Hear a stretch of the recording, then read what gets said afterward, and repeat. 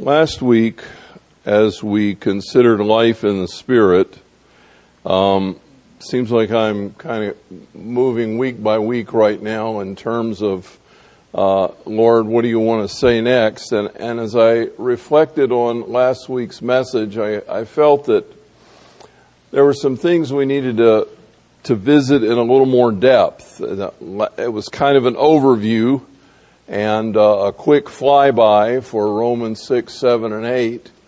But the methodology of how God deals with us to bring us to life in the power of the Holy Spirit is something that is often elusive to our understanding. And so I want us this morning to look at the areas that God seeks to bring under the control of His Spirit and to look at how He goes about doing that.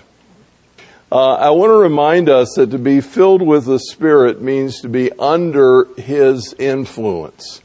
And I want to, perhaps I did not make this clear, and I want to just underscore that act in Romans 6 of presenting ourselves to God as those alive from the dead and our members as instruments of righteousness unto God is a decisive action that is not the same as the moment of salvation.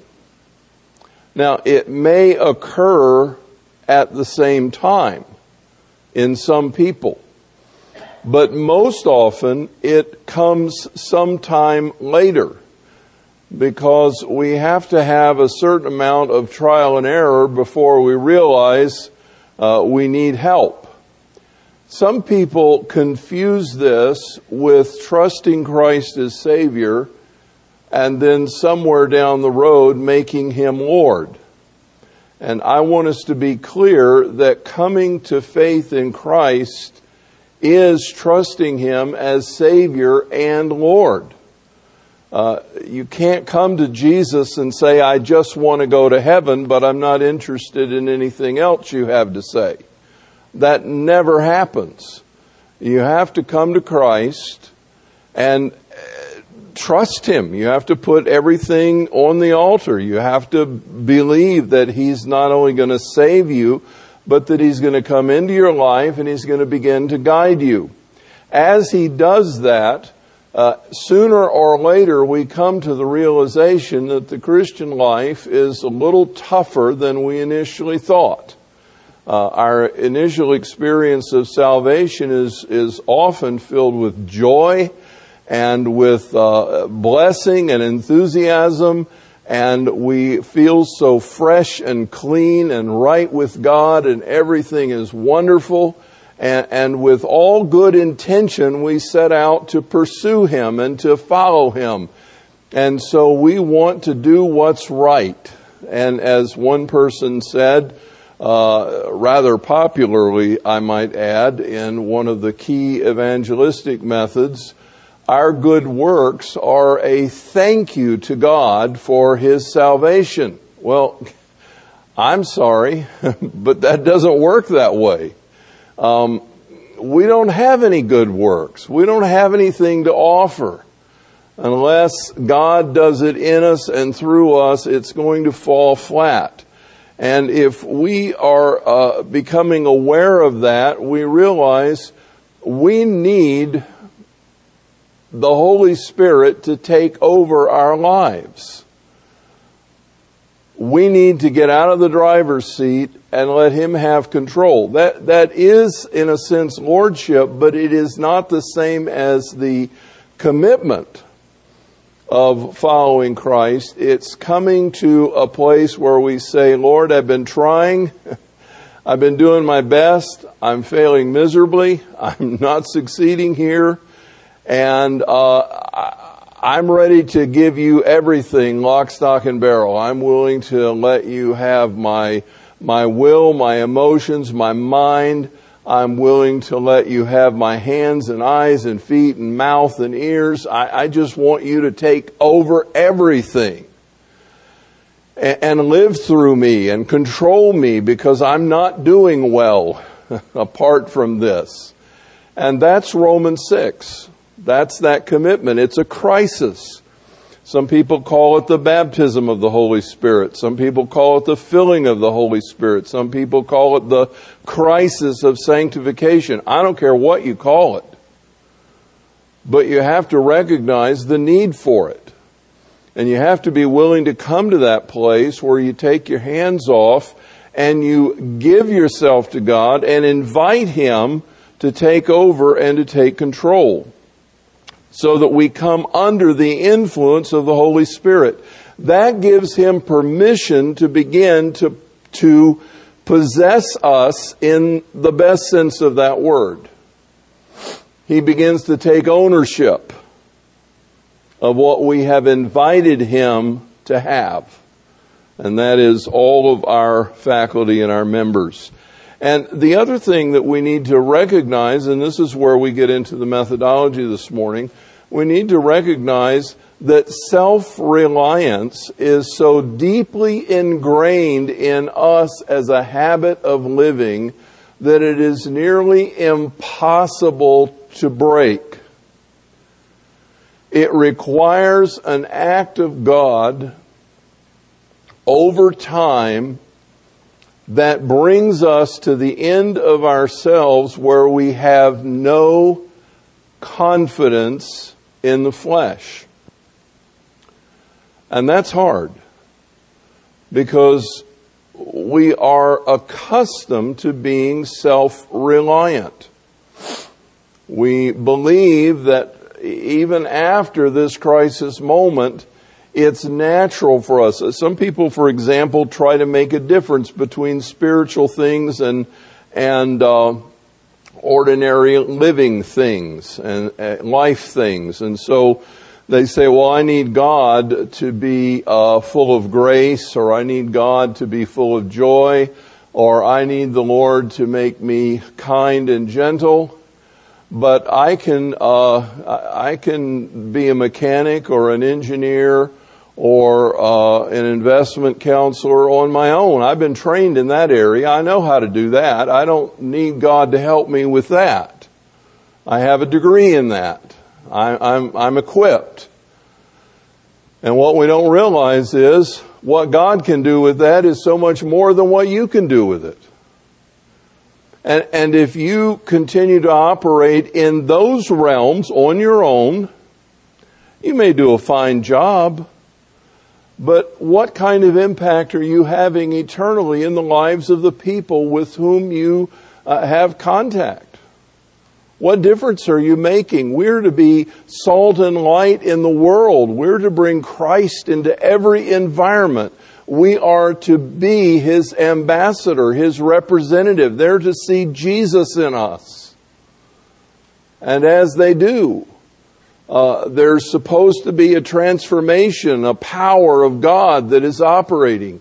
And even more than that, on a very practical level, God can do amazing things that you never thought of. You may be a mechanic, but God can make you so much better of a mechanic. He knows mechanics. He made the very elements. He's got all that figured out. Maybe you're a financial counselor. He can give you wisdom with each individual. Word of knowledge, word of wisdom, guidance and insight. I say that and I am reminded you may be a counselor. I cannot tell you how many times I am in a counseling situation and my conscious determination is, Lord, work through me, speak through me. I have training in counseling, but I'm not that smart. I don't know what's going on in your heart, really. And I frankly don't know when I've touched your heart. But God says things that come to me in the moment that go right to the heart of the issue that are surprising because He knows And He can do something that we never dreamed possible. So every arena of life is to be under the control and dominion of the Holy Spirit. We are to be His instruments to accomplish His purposes in every realm. We're to have that impact. And so, how is it that God begins to go about breaking us of self-reliance and bringing us to that place of the fullness of His Spirit? I mentioned there are 3 overlapping areas that God will address in our lives in order to bring us to full dependency upon Him. And here's the thing, and here's why we can't judge one another. I may come back to that in a moment, but here's why we can't judge each other. The reason is simply that God tailor makes the plan for every individual. And what He may deal with in your life, He may be dealing with an entirely different thing in someone else's life. Not everyone, we don't have a boilerplate. Okay, now you've entered the path of the Spirit. Let's see, this is the sequence. It does not work that way. God knows exactly what you need to shape your life into dependency upon His power. And what you need will not be the same as what the person sitting next to you needs.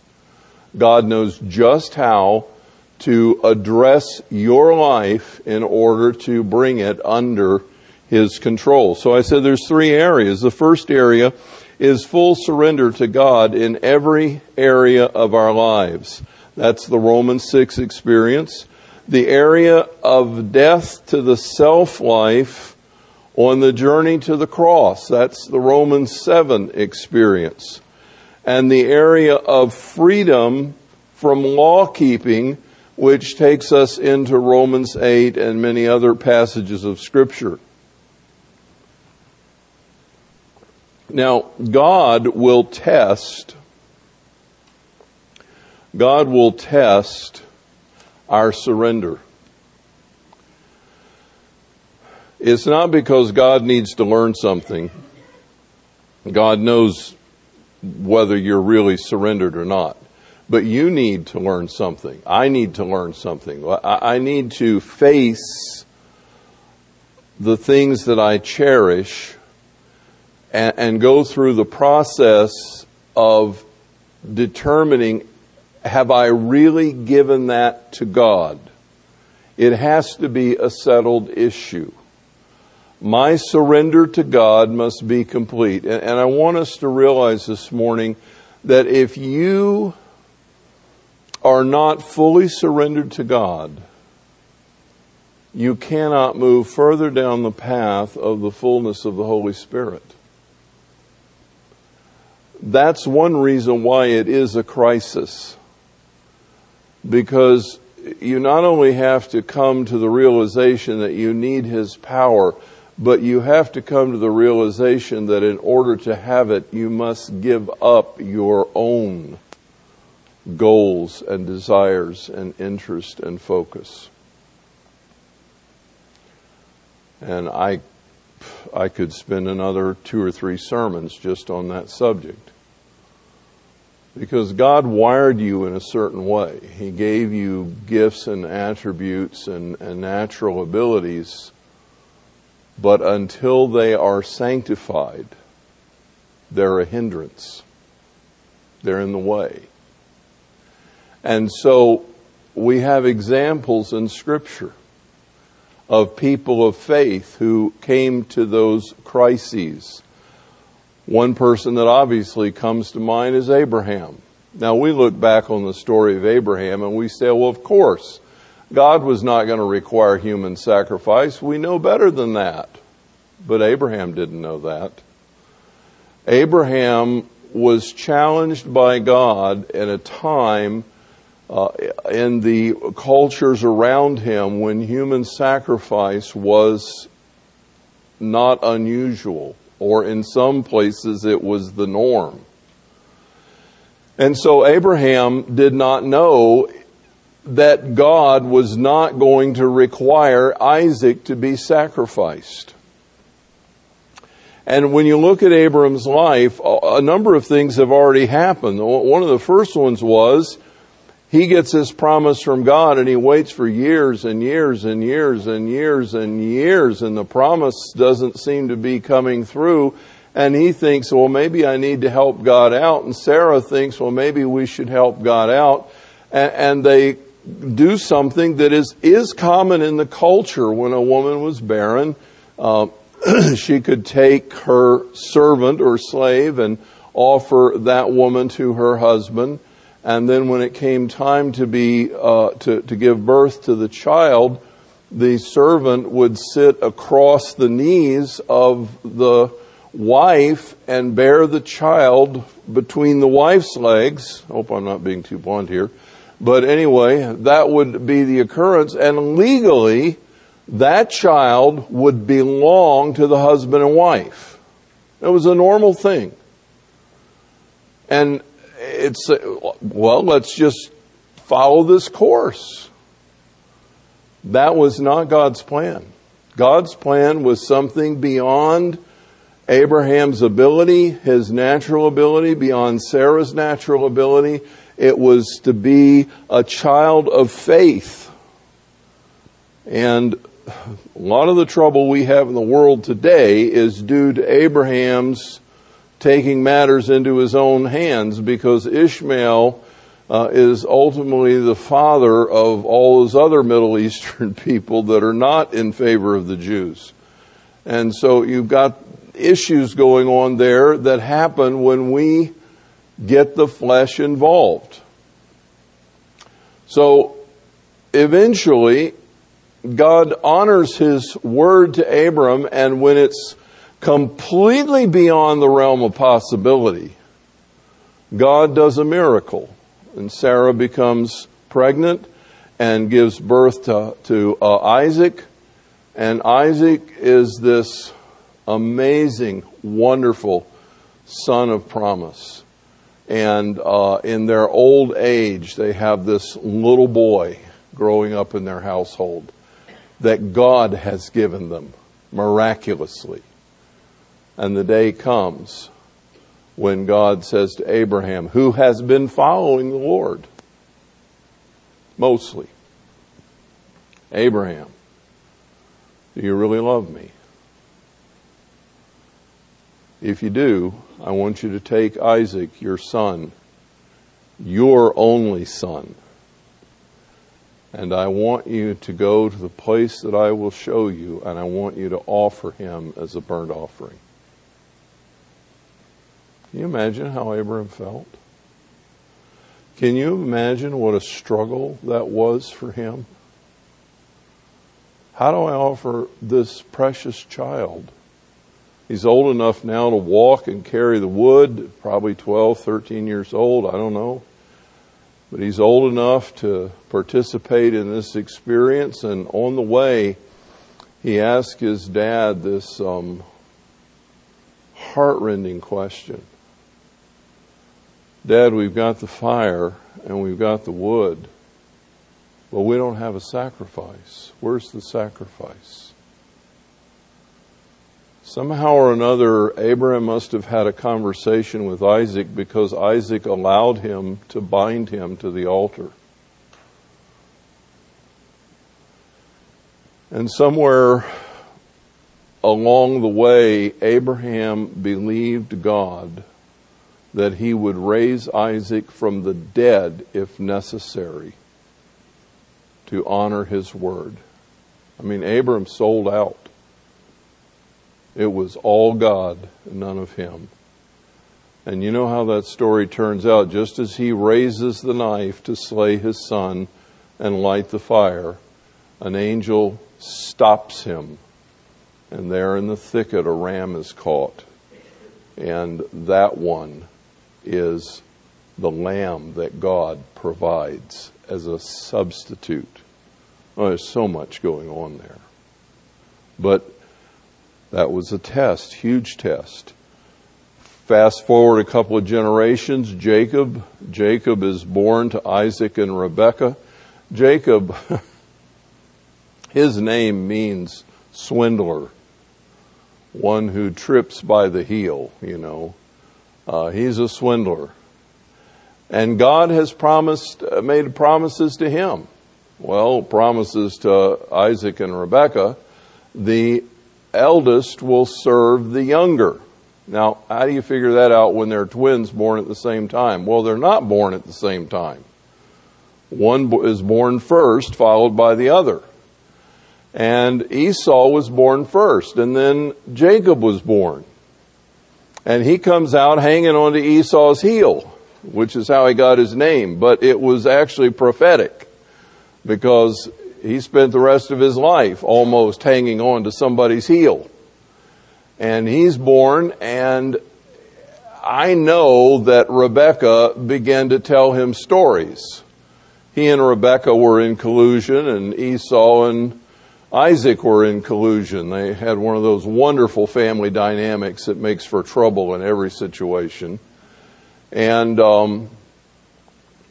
Jacob knew that it was his destiny to really be the inheritor of the family. So what did he do? He goes to set about accomplishing it himself. And one day Esau's been out hunting, and Isaac is ill and weak, and he wants Esau to go hunt and prepare him a savory dish. And Esau comes in from the hunt famished. And you know what Jacob does? Jacob's cooking this wonderful aromatic stew. And Esau says, I've got to have some of that stew. And Jacob says, yeah? How badly do you want it? I'm starving. Well, then, I tell you what. You give me your birthright, I'll give you my stew. What a lousy trade. But Esau, being the man that he was, well, what good is my birthright if I die here?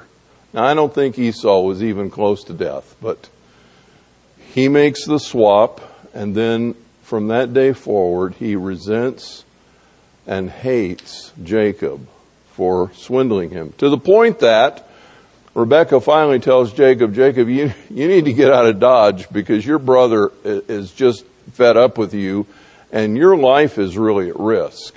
So I want you to go back to my family, and go back to Laban, and go back to that area and find a wife, and when it's safe, you can come home again.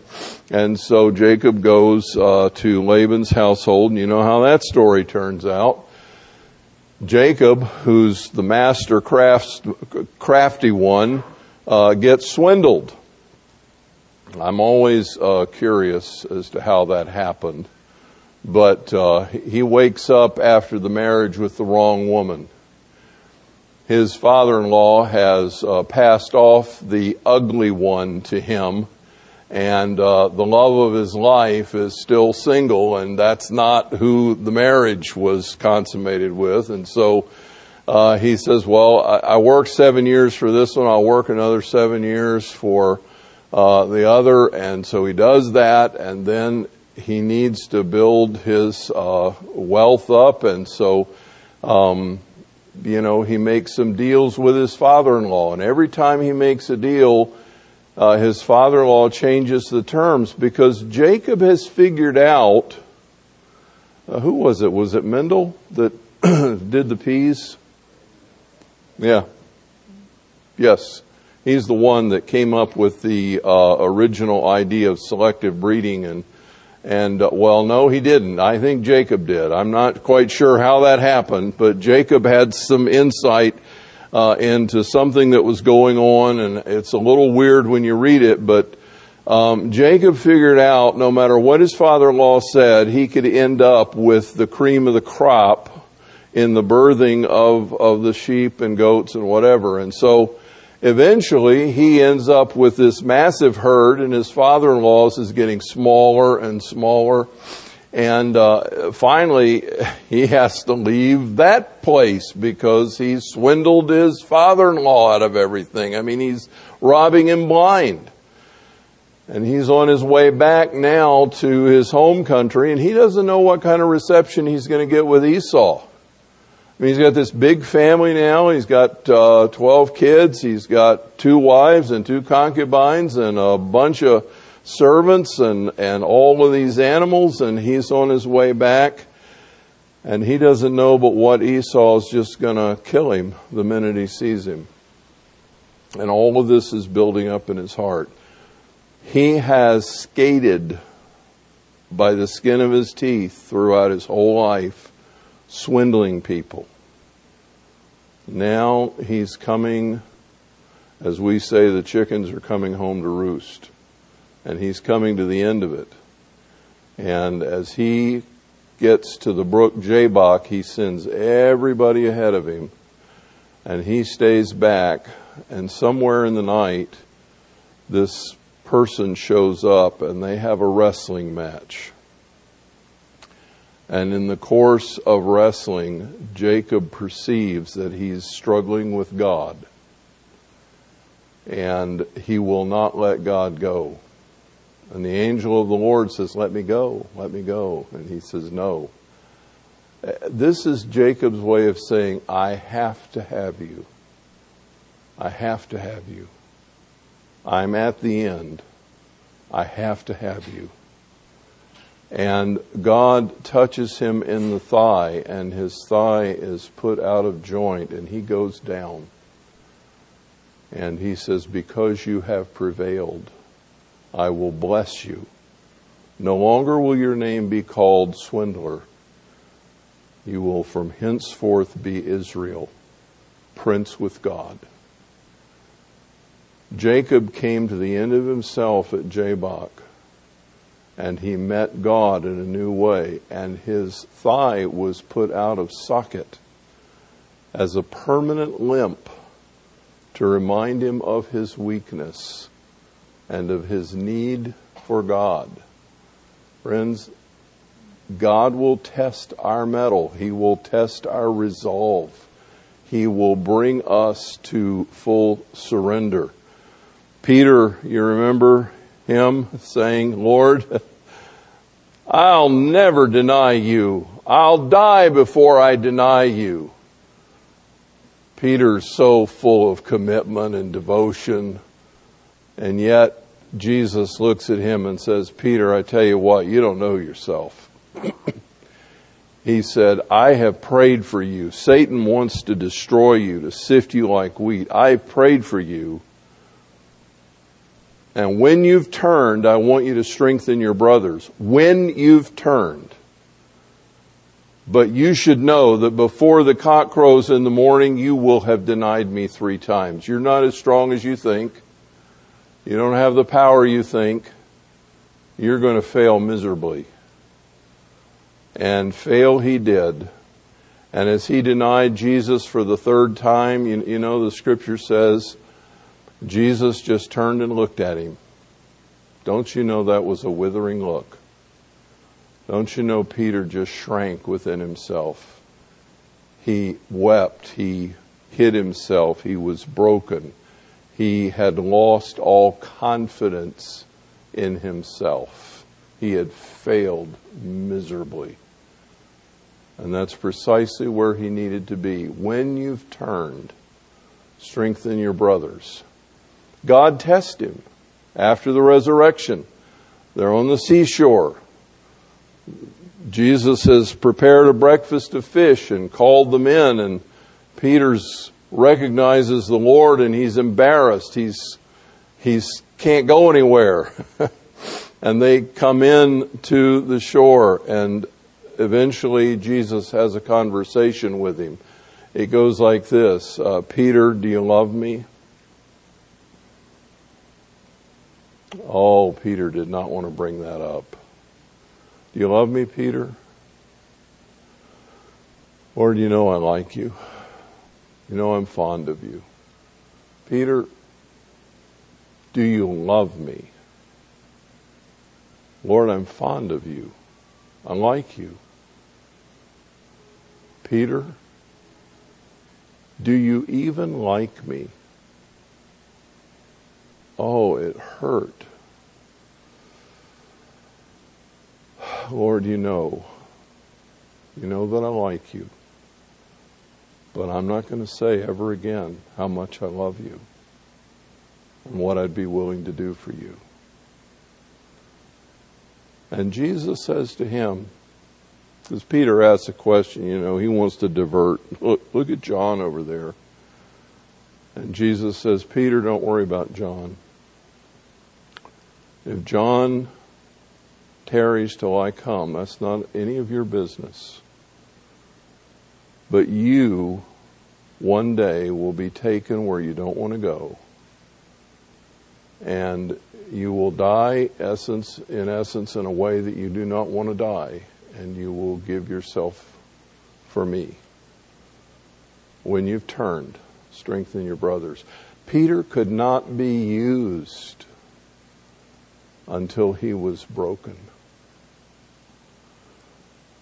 Paul stood and held the coats of those who stoned Stephen.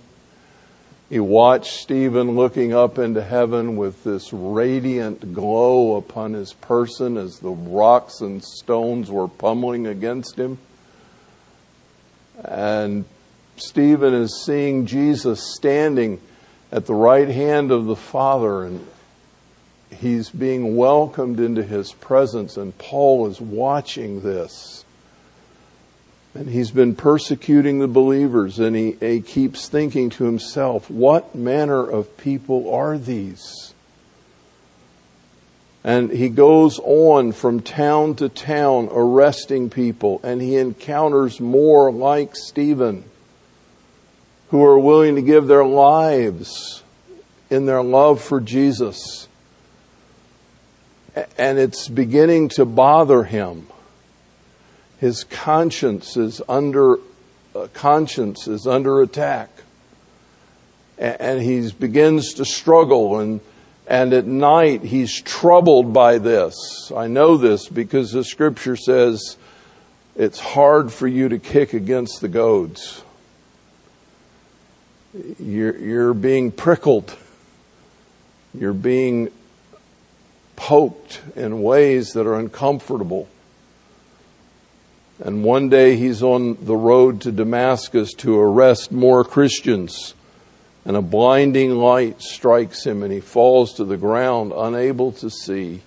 And he hears a voice saying, Saul, Saul, why are you persecuting me? And Peter says, who are you, Lord? And he says, I am Jesus of Nazareth, the one you are persecuting. And Paul says, what do you want me to do? What do you want me to do? He has come face to face with Jesus, and he has surrendered to his lordship. That's a time when conversion and the commitment occur at the same time, and Paul is transformed dramatically from that day forward. Friends, God wants to know, are you willing to give up anything to follow him? Are you willing to surrender without reservation? Are you so hungry for his Spirit that nothing is more important to you? It may be a career. It may be your security. It may be the respect that you have earned in the community or within your company. Whatever it is, whatever's significant to you, it may be your wife or your husband, it may be your children that are more important to you than God. And God will ask you, do you love me more than these? Do you love me more than these? That's the crisis. And we have got to come to that moment and say, Lord, I do love you. And I'm ready to give it all up. I want to know you. Obviously, I'm going to save the other 2 points for next week. But let me just say in closing that